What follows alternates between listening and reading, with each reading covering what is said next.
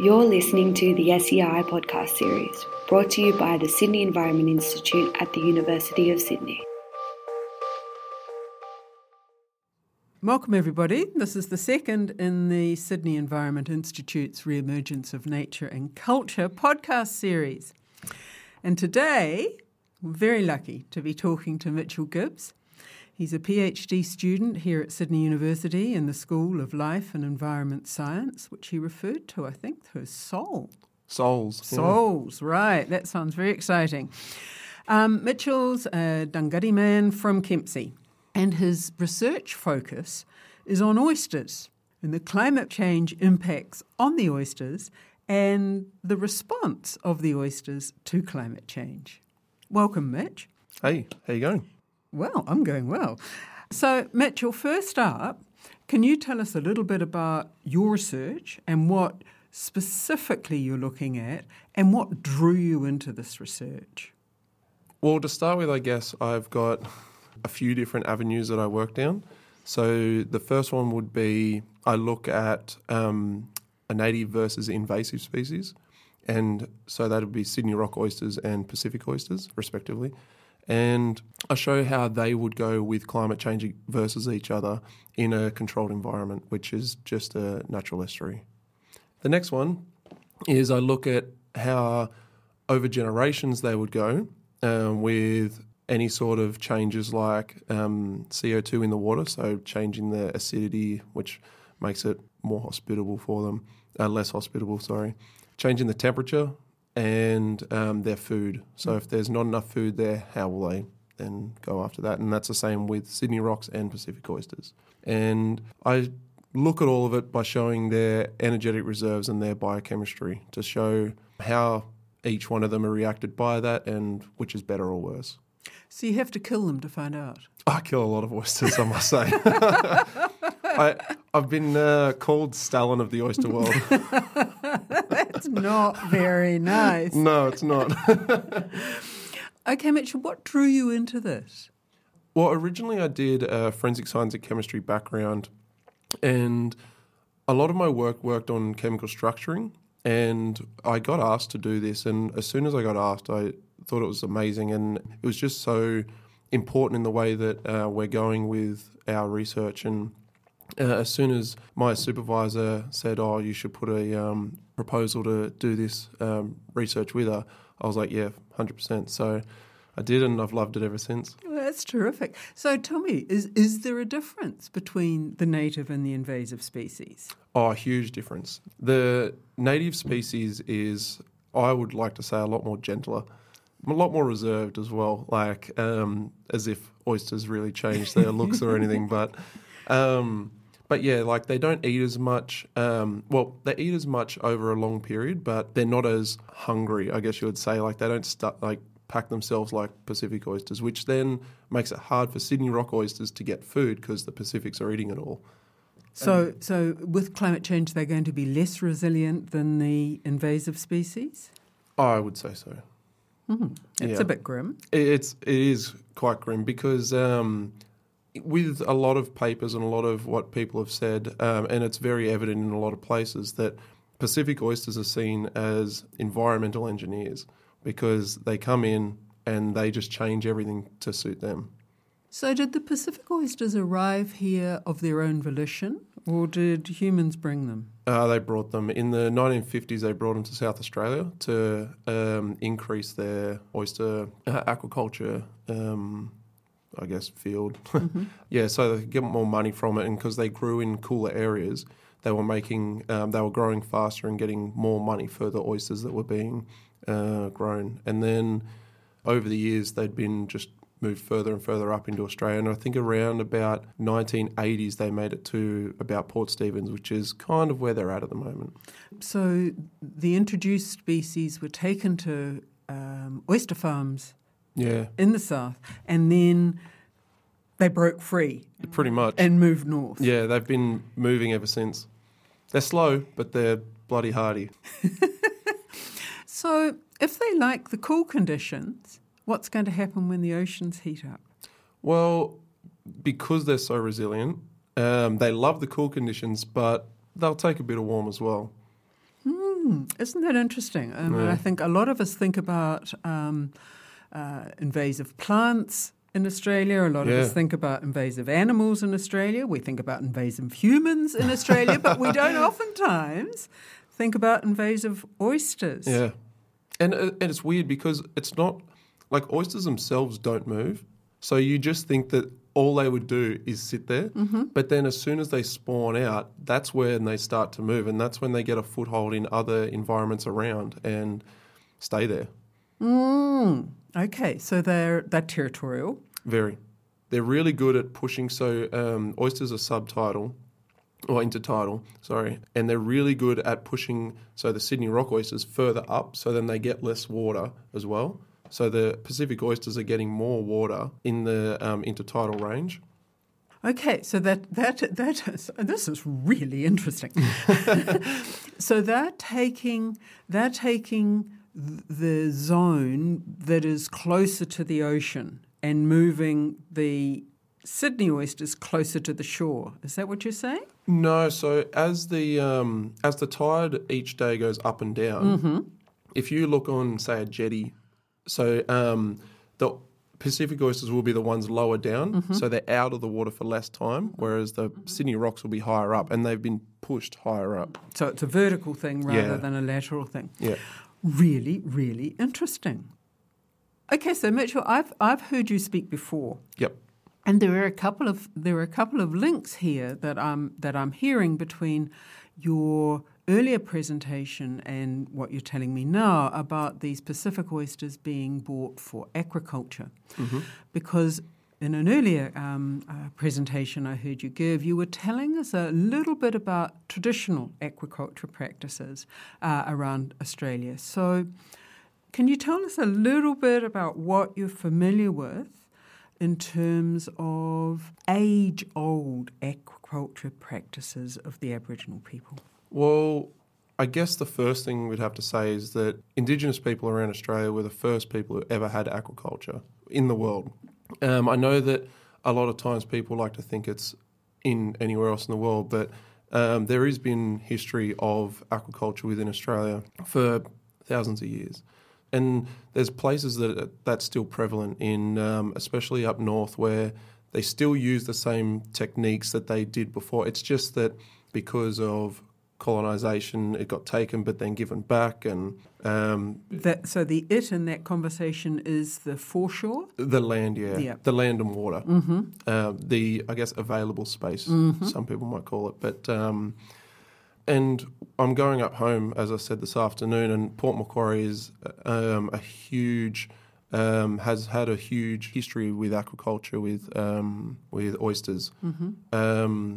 It's, as I said, it's the oldest place of aquaculture in the world. So you're telling me that the oysters were actively farmed in the Port Macquarie area? Yes. So a lot of...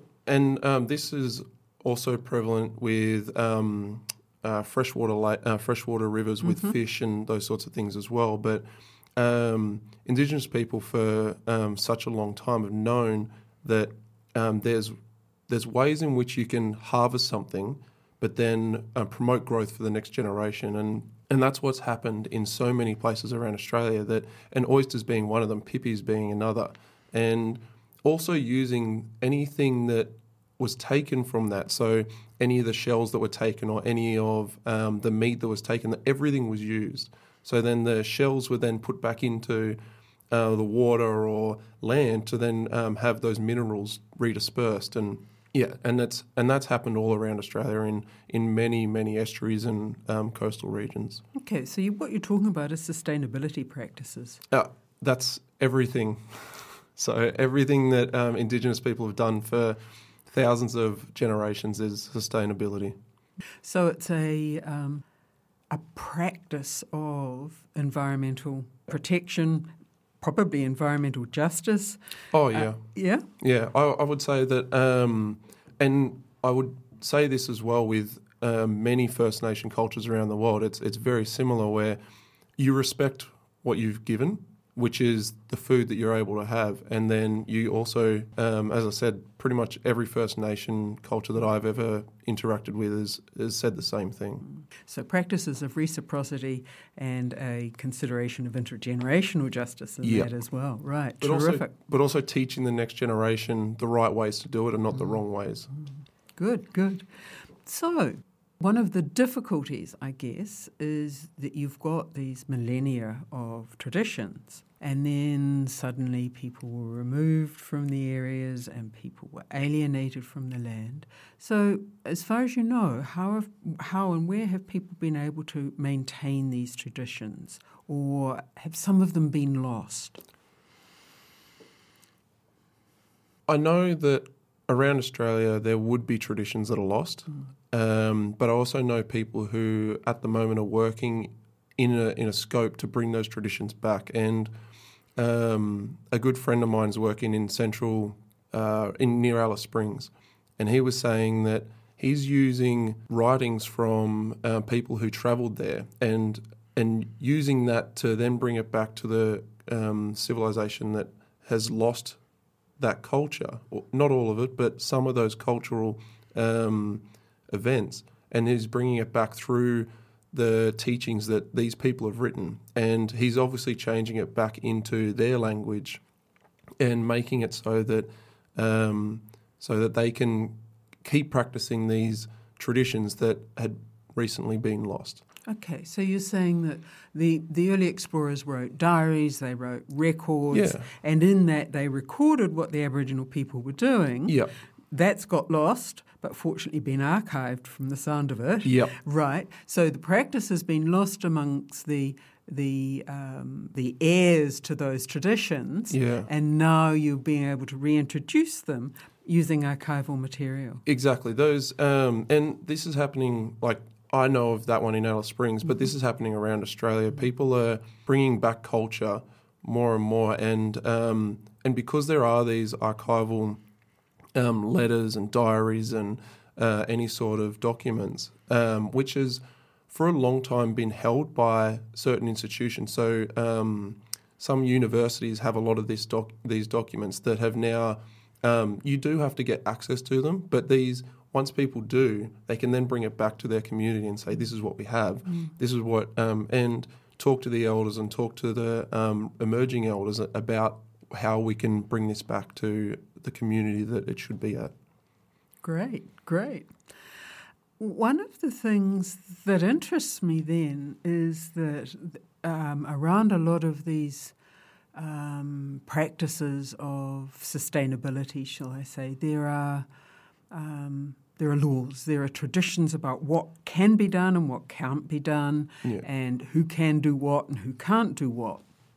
And there will be times when the obligations attached to that may conflict with the introduced law, the introduced Anglo laws. Yeah. So what I'm wondering is, how do people navigate when their obligations to traditional law or traditional systems come into conflict with the Anglo laws? So I guess, yes, it definitely does. The best example I think I can give of that is up north. A lot of communities have dugong. Mm-hmm. And obviously throughout the world, dugongs are seen as, like, can't be touched by anyone, like it's just the way it is. They're endangered or whatever the classification is. But through Indigenous practices, and weirdly enough, who would have guessed, the fisheries department up in North Queensland actually went to the Indigenous people to find out how they knew so much about dugong, because they were writing articles about dugong and everything was wrong. And then they talked to the Indigenous people and then they told them what was right. But I can get onto that. And so one of the things was that dugong has such cultural relevance in certain areas, so that you can't not use it. And I know that within places in Western culture, it's illegal to have anything to do with dugong, but for them, they know that the way that they, I guess you would say, fish, in quotations, for dugong is sustainable because the way they do it. And so what happens is that the dugong pods or groups or whatever you want to call them, they're in a certain area. But when they do their cycle around of North Queensland at a certain time of year, the older ones, the ones that aren't going to give anything back to the community and into their community, aren't going to give any genetic diversity anymore. Like they're pretty much the old dugongs. They go to a certain area. And the young ones, the ones that are part of the community, part of the group, they go to another area. So these dugongs are able to be fished in such a sustainable way because you're only taking the very old dugong. You're not taking the young, the ones that are birthing now. You're not doing that. You're taking the ones who are sustainable, and it creates a sustainable practice, which again, First Nations around the world have been doing for millennia. Okay. When we were talking before we started recording, you were talking about the practice of totems, and I'm a bit reluctant to use the word totem because I know it's an imported word. It's a North American word, but the practice of being assigned responsibility for something in the environment and how that is integral to sustainability. So can you talk a little bit more about that for us, please? Oh, yeah. So within many cultures around Australia, your totem is seen as an ancestor of yours. So to give respect to your ancestors, you don't eat that totem. And so you won't have the same totem as someone else in the same tribe or the same community. Some people might, but no one's ever going to have the same totem. So what that does is it creates a practice of conservation throughout everyone there, because you can't just then harvest one animal. You have to get different animals. So like one person might have a kangaroo. So you can't just only eat kangaroo because some people won't be able to eat. So it's creating a practice of sustainability and respect to the land itself, because all of our ancestors are part of the land now. And that's where we get all of our knowledge as well. So we need to give, and we have been giving respect to this throughout generations. Good. So the big question that arises, and the question that you said earlier you can talk a lot about, is when you're talking about the dugongs and the scientists going to the local communities and saying, look, we seem to have this wrong. So that brings up, what can scientists learn from Indigenous traditional knowledge, particularly science, the knowledge of science, the knowledge of the environment, the knowledge of creatures and interactions? Well, I think, as I said before, a lot. If I was to put it simply, a hell of a lot. More than what anyone knows now. But especially looking at the sheer time factor. We've had thousands of generations of knowledge being passed down. You can't get that from reading a book. You can't get that from just talking to one person. When you talk to a community or other communities, and especially because within Australia you've got communities from different areas with different plants, different animals. Everyone has different knowledge. And the knowledge that the grand differences between places and then the knowledge that these people have is ridiculously huge. And it's something that I think science, and I think the thing that gets me with science is that it's often classed as either Western or Indigenous science. And science is science. You look at something, you see something happen, and you change it. Or you do it more. It's like that is science. So seeing a reaction and then putting that into practice is what science does in its basic forms. So Indigenous cultures all around the world have done that literally the whole time until we're up to now. So if there's any questions about, especially about land, its land uses, sustainability, anything like that in Australia especially, that of course. There's so much to learn. And I think the fact that now where people are starting to realise, and I mean in the university sect, starting to realise that Indigenous cultures are so much smarter and so much so intricate with their design of different things. They know how good science is in Indigenous cultures, and understanding just a fraction of that will make any institution a hell of a lot better. I think what you're saying to me is that there is, in this knowledge, there is both intense specificity and huge range. Oh, yeah. And like I was saying, like, you've got places that only deal with coral reefs and things like that. Then you've got places that only deal with open water. Then you've got places that only deal with deserts. Like, the range is phenomenal. Then you've got, you got extreme hot to extreme cold.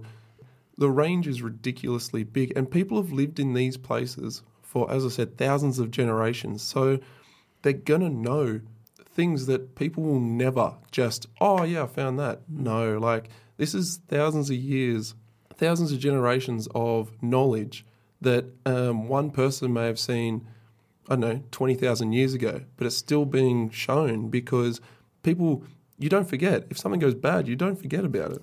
Hence, colonisation. Yeah. No, you don't forget about colonisation. You're quite right. So, Did I put you off? No. Well, yes, you did. And look, I was thinking about my own experience, the Maori experience. So yeah, look, I know, but obviously this knowledge lights you up. The fact that this knowledge exists in the community really lights you up. I can see it in your face. I can see it in your eyes. We can hear it in your voice. Your project, though, your PhD project, seems to me to be very Western. Yeah. So I would like to think that what I'm doing is having a few stepping stones to get to where I want to do. And to be able to do anything in a sandstone-built environment like this, I need to, I guess you would say, fall to a few things first. And one of those is doing it in a way that allows me to be recognised within the Western confines, and then try to show, well, my goal is to show the knowledge that is in Indigenous science, but show the Western confines that it's the same thing and that respect is where it should be due, and it's all through Australia. Okay, so you've got a future project, a future goal. Yep. That's about demonstrating this depth and this breadth of original knowledge, original scientific knowledge that's been built, that's been handed down through teaching, I guess through song, through I guess culture, through dance, through culture, through instruction, just not written in books. Exactly. And that still exists. Yeah. So you want to access that, and you want to be able to demonstrate what can be learned. Yeah. And see, I'll never learn everything. I'd love to, but I can never. There's too much for one person or many people to learn. It's just too vast. And I think once the university or any sandstone structure really starts to realise that there's such knowledge there, and the respect should be there, then I think that it will start to progress a lot further. But at the moment, it's not as far as I would like, obviously, but that's where I would like to go. Mm-hmm. And so will you continue to focus on the water world? I would probably stay around water itself, just because I've done already a lot of research in that area, but also too, my passions lie around water. I've lived near water my whole life, and so I'd probably stay around water. And as I say, there's too much for one person to know. If I went from water to land, I'd be lost. You'd be up the creek without a paddle. You could say. Or perhaps you'd be cast on dry land. That might be the better way of putting it. Okay, Mitchell. So, I really want to thank you for coming in and sharing what you know. And me and SEI wish you well in your studies, and we hope to keep on drawing you into our conversations as time goes by. That's terrific. Thanks, Mitchell. No worries. Thank you. Good-o.